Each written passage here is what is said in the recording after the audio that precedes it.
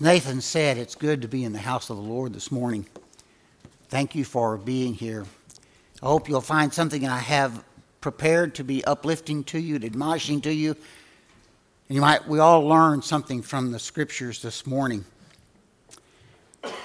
Being the first of the year, I started thinking about what I would speak upon, and I wanted to talk about our God.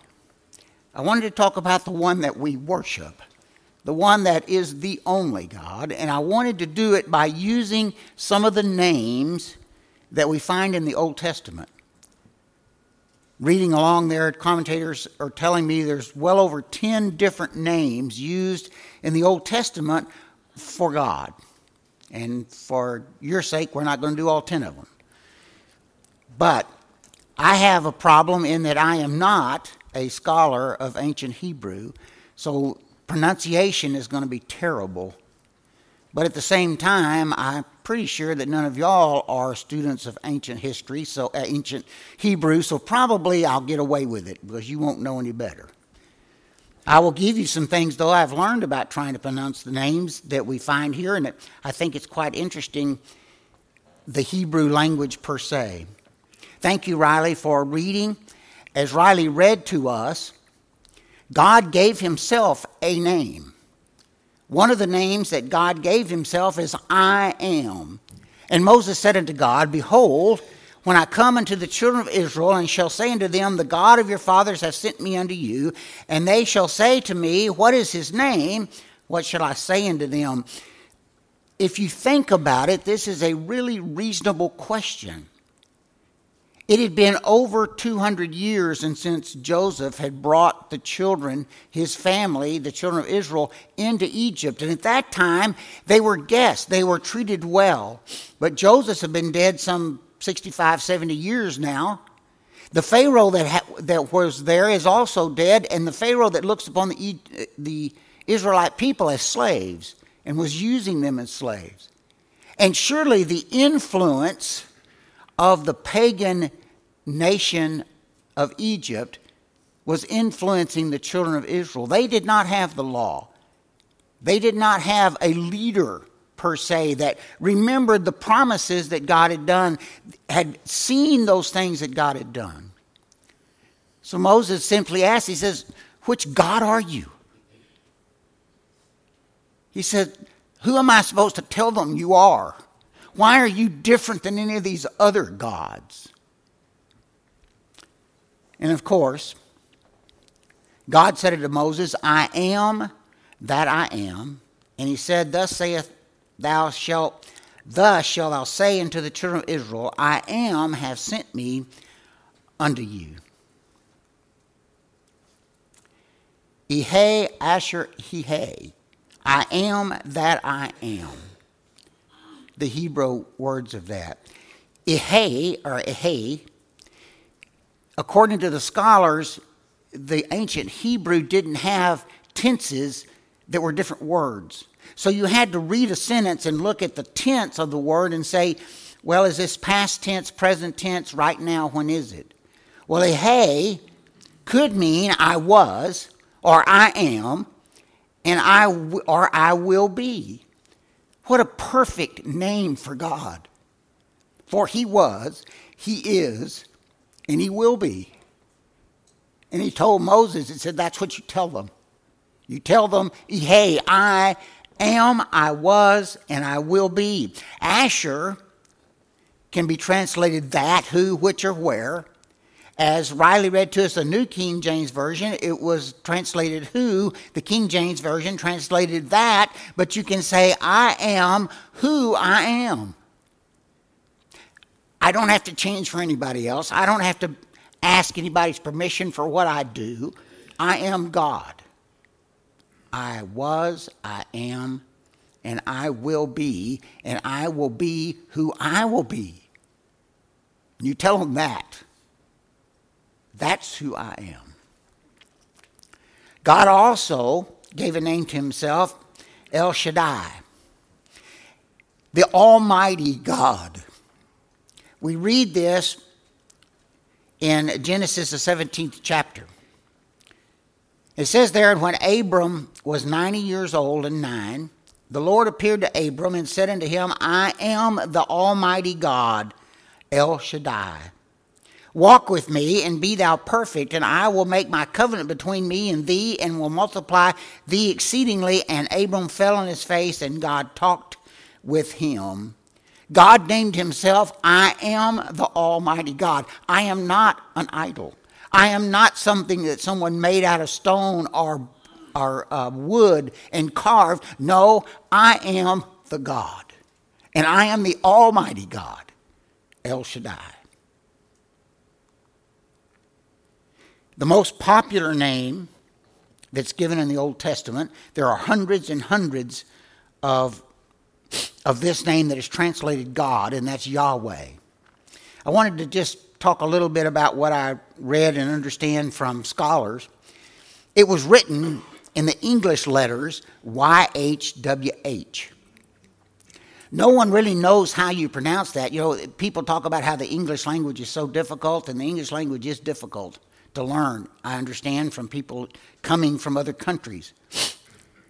But the ancient Hebrew, when they had a name, they didn't put any vowels in it. They just gave you the consonants. So YHWH is what you saw, and no one knew how to pronounce that. They don't know how to pronounce it today. Now, scholars have decided that it is Yahweh, but you've got to remember that that's not necessarily exactly right. I read that normally in a name, the last H of the name is not pronounced. It's silent, like we have some in our English language. So Yodahweh, or Yahweh, is what people have decided to call the name, but we don't know for sure if that's how you pronounce it. It would be, I just can't believe trying to read ancient Hebrew. First of all, there were no spaces between the words. When you came to a name, you only got the consonants. There was no spaces between sentences. It was just a line of letters from right to left. They read right to left. So you think English might be hard to learn to read. I think ancient Hebrew would be tough. Well, as I said, no one knows for exactly sure that Yahweh is the way that was pronounced, but that's what people have decided to call it. But to the practicing Hebrew of the time of Christ, Yahweh was such a holy name that they wouldn't say it out loud. There's nothing in the scriptures that says you don't say God's name out loud, but it was one of the traditions. You just don't say it because it's too holy to mention. It's too holy for you to have out of your mouth, across your lips. And so they did not speak the word Yahweh, my understanding, to anyone. Instead, they used other terms like Adonai. Adonai is translated my Lord. And so instead of saying Yahweh, they would say Adonai. In religious ceremonies or prayers, even today, Elohim is the word they use. Elohim is a common name for God or gods. It can be used for the little g, the idolatry god, or the big G, our God. But it's what's used in services today, in prayers and in public speaking that have to do with religious things, Elohim. The one I like is Hashem. Hashem is if you and I were walking down the street and we started talking about God, we would not say Yahweh because that's too holy. We wouldn't say Elohim because that's too religious. Instead, we say the name. We would say Hashem, the name, that guy. The guy we don't pronounce his name, Hashem. We use that in everyday speech. In Deuteronomy 10, after Moses had come down with the Ten Commandments, he said unto Israel, what does the Lord thy God require of thee but to fear the Lord thy God, to walk in all his ways, and to love him, and to serve the Lord thy God with all thy heart and with all thy soul, to keep the commandments of the Lord and his statutes, which I command thee this day for thy good. Behold, the heaven and the heavens of heavens is the Lord's thy God. The earth also with all that therein is. God has required of mankind these things. always has required of man these things: to fear him, to walk in his ways, to love him, to serve him, and keep his commandments. Always. God doesn't change, and that's what he expects of mankind. That's what he expects of you and I.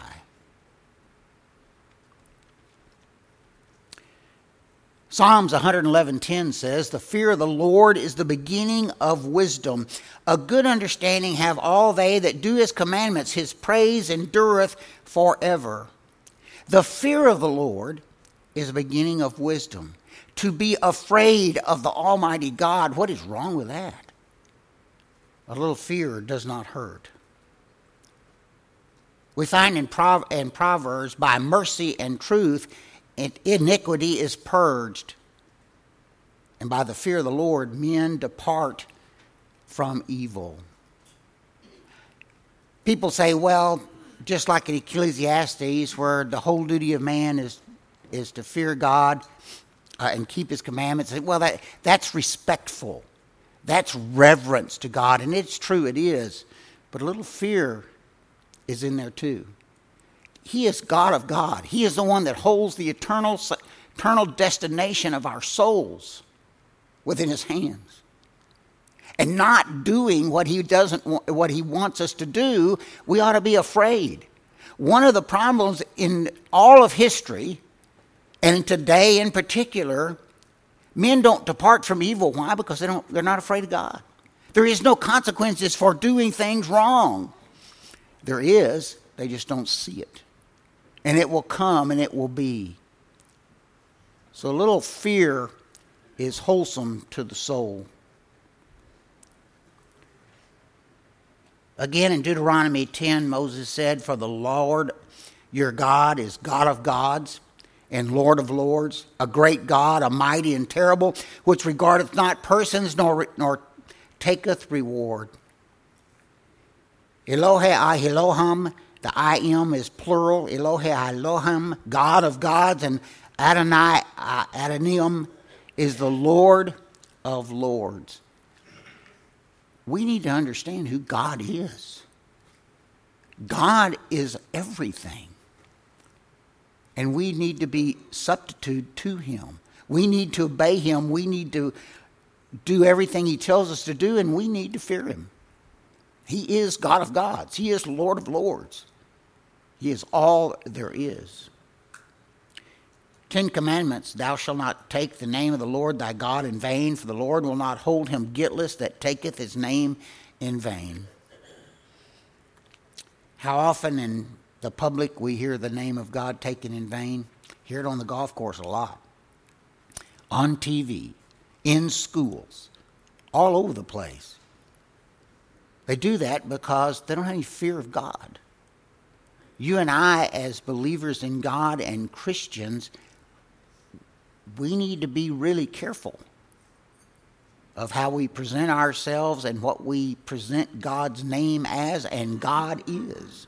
It's just not his name, but it's reverence to him. It is doing what he wants us to do.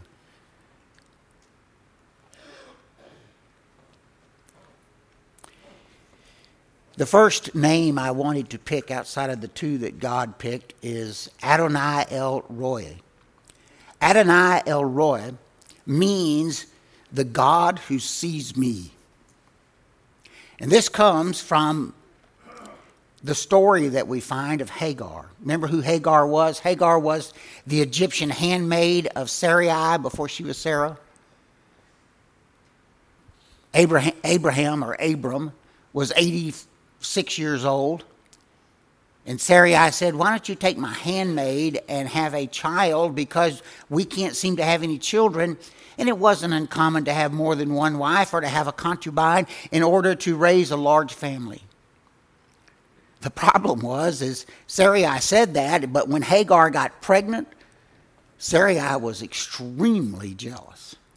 Extremely jealous. And she told Abram, said, "This isn't going to work." So Abram said, "Well, you do whatever you want to Hagar. She's yours." Well, she treated her miserably, evidently. We pick up the story in Genesis, the 16th chapter, in the 6th verse. And the angel of the Lord found her by a fountain of water in the wilderness by the fountain of the way of Shur. And he said, Hagar, Sarah's handmaid, whence camest thou, and whither wilt thou go? And she said, I flee from the face of my mistress Sarai. And the angel of the Lord said unto her, Return to thy mistress, and submit thyself under her hands. And the angel of the Lord said unto her, I will multiply thy seed exceedingly, that it shall not be numbered for multitude.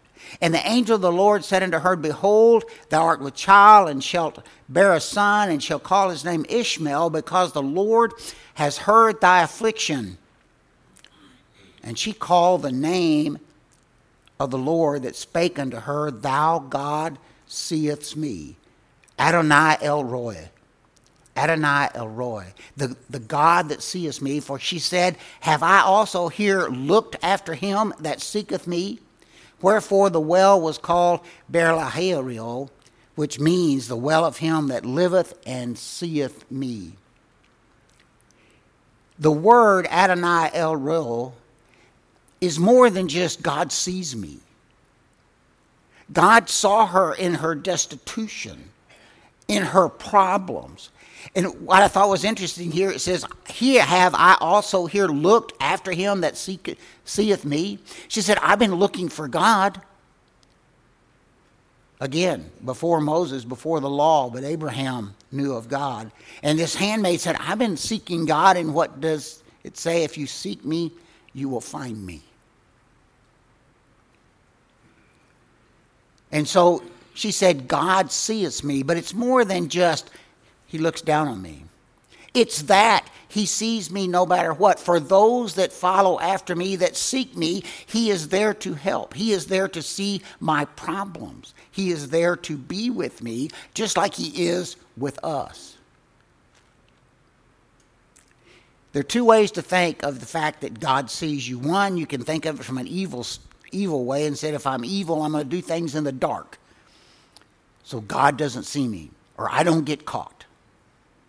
Or you can look at it the other side, from the side of goodness, as the psalmist David said here in 139, If I say, surely the darkness shall cover me, even the night shall be light unto me. Yea, the darkness hideth not from thee, but the night shineth as a day. The darkness and light are both alike to thee. Noah tried to run away from God, got swallowed by this fish, was at the bottom of the water, and realized, he said, even down here, God sees me. He knows where I am. You and I go through life, and we hurt, and we mourn, and things don't go well at work. They don't go well at school. We have trouble with friends. We have trouble with our own family. But God sees that. And God looks at us. He helps us. He takes care of us. He understands what is going on. Farther on down in 139, How precious also are thy thoughts unto me, O God. How great is the sum of them. If I should count them, there are more in number than the sand. When I awake, I am still with thee. What a statement. When I get up, God is here. He sees me. He is with me. He protects me. He covers me with his mercy and his kindness.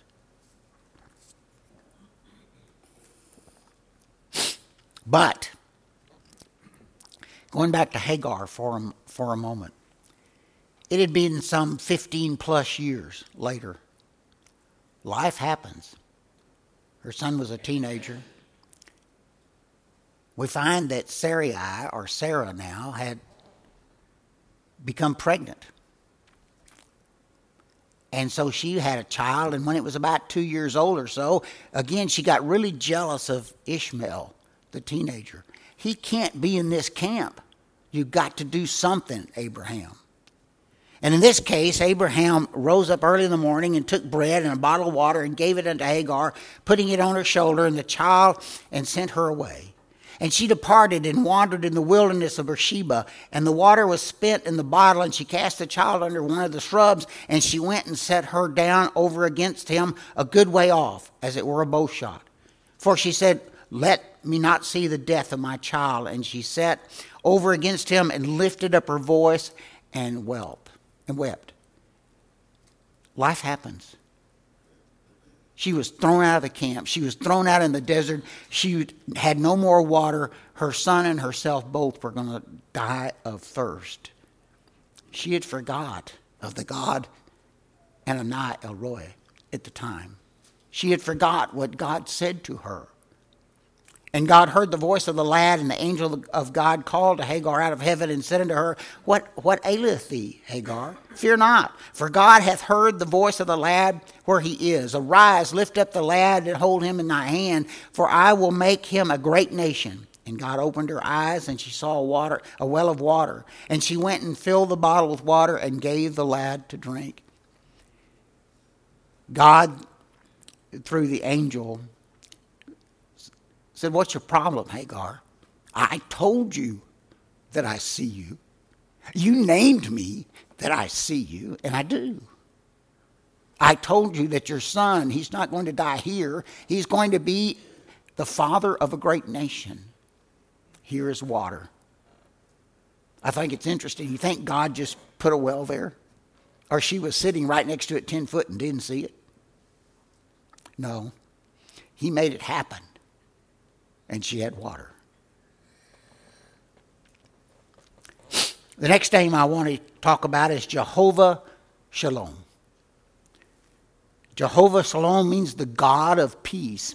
It's a common greeting that the Israelite people use today, and they've used it for, I guess, thousands of years. Shalom, meaning hello, how are you?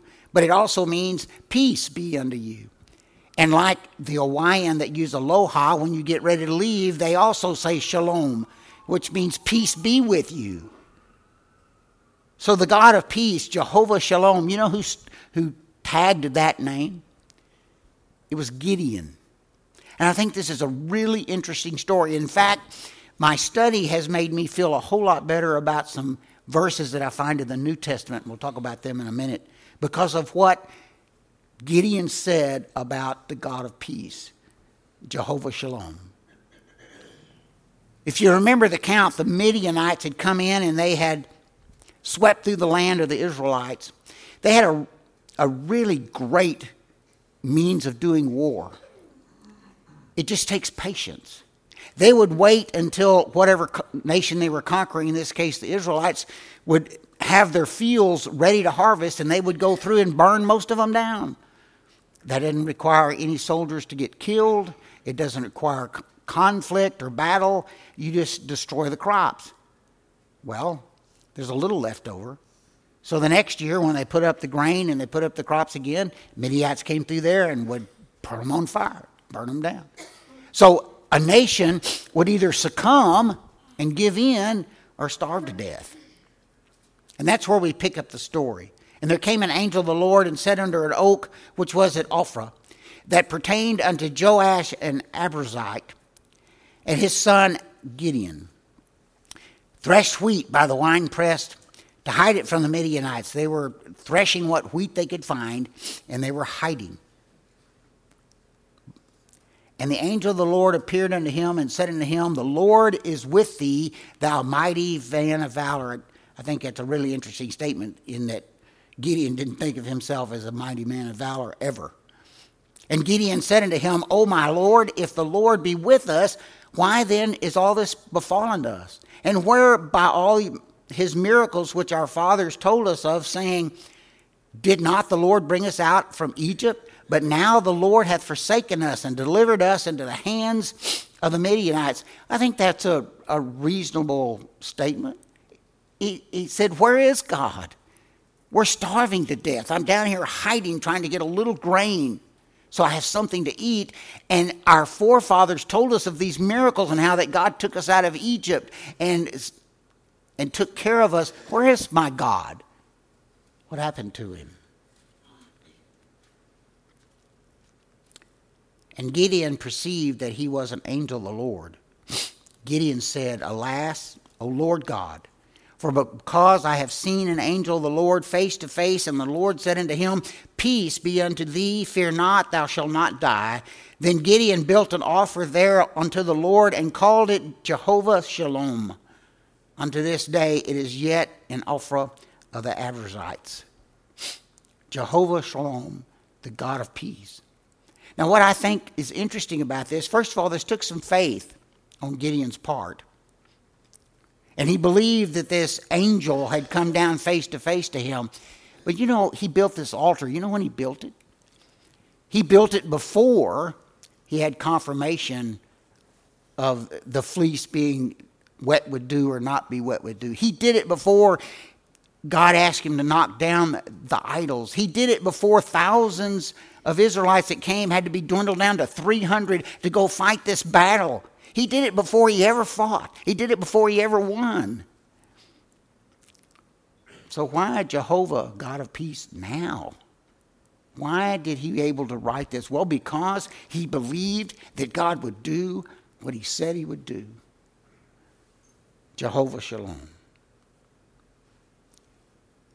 Very familiar scripture here in Isaiah about our Christ. For unto us a child is born, unto us a son is given, and the government shall be upon his shoulder. And his name shall be called Wonderful, Counselor, the Mighty God, the Everlasting Father, the Prince of Peace. Of the increase of his government and peace there shall be no end. Upon the throne of David and upon his kingdom, to order it and to establish it with judgment and with justice from henceforth ever forever. The zeal of the Lord of hosts will perform this.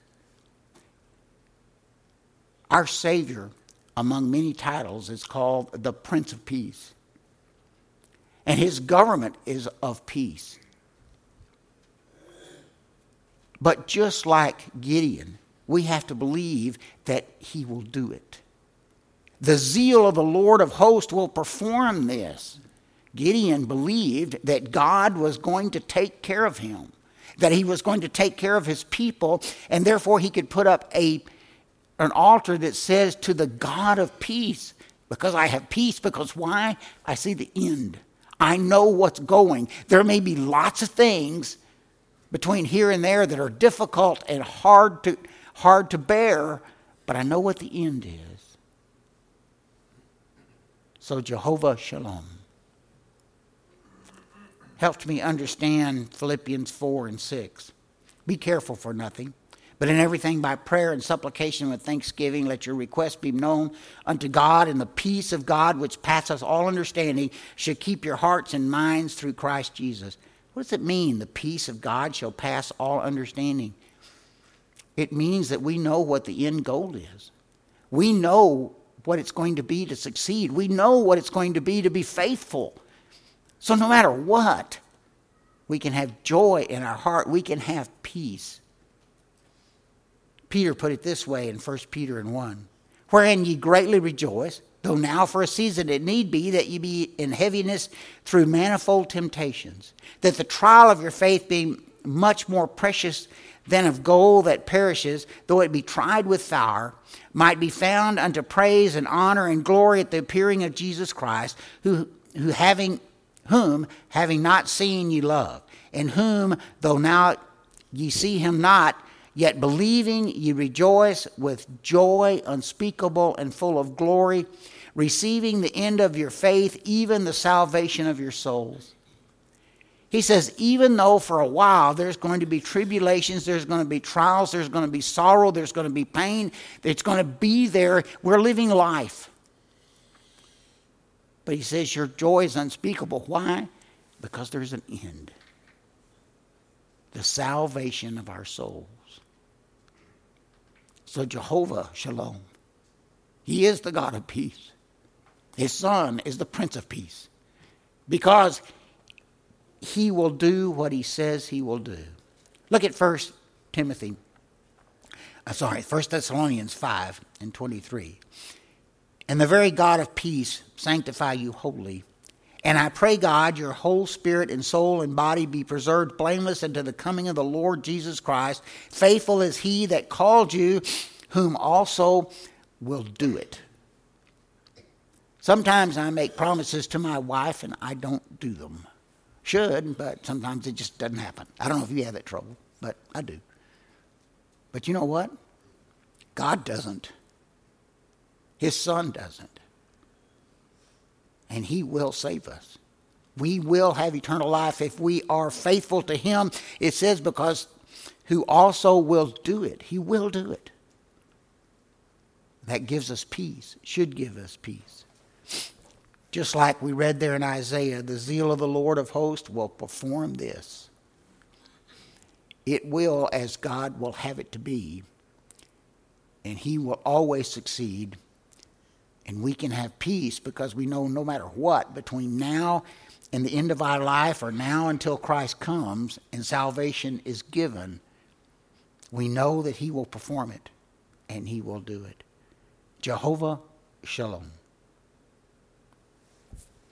But today, this dispensation of time, there is only one name that matters. Only one. And that name is given to us numerous times in the New Testament, but here in Philippians, where Paul told them there, he said that Jesus, who was obedient to God, even to a death on the cross, says, wherefore God also having highly exalted him and given him a name which is above every name. That is the name of Jesus. Every name shall bow, and of things in heaven and things of earth and things under the earth, and that every tongue should confess that Jesus Christ is Lord, to the glory of God the Father. You want to know what the name that's important today is? It's Jesus. In the judgment day, at the end, every man, every woman will bow their knee and confess that Jesus is Lord. There'll be two camps. There'll be the camp that will confess Jesus is Lord. And as the scriptures always tends to say a lot, there'll be gnashing of teeth. For they know they have not obeyed him. They know they didn't do what they should have done. And when they confess him, they are condemning themselves for not doing what they should have done. And the other camp are those that are obedient to Jesus Christ, that would enjoy and peace, will confess his name, understanding the reward that is there because of it. Because why? Because those that were faithful in this life can confess that name and joy with the idea that they will receive a home in heaven. Two camps. Which one do you want to be in? You want to be in the one that confesses Jesus as Lord, knowing that you have condemned yourself? Or the one that confesses Jesus as Lord and you enter into a heavenly place? There's a plan. The plan is one's got to believe that Jesus is the Son of God.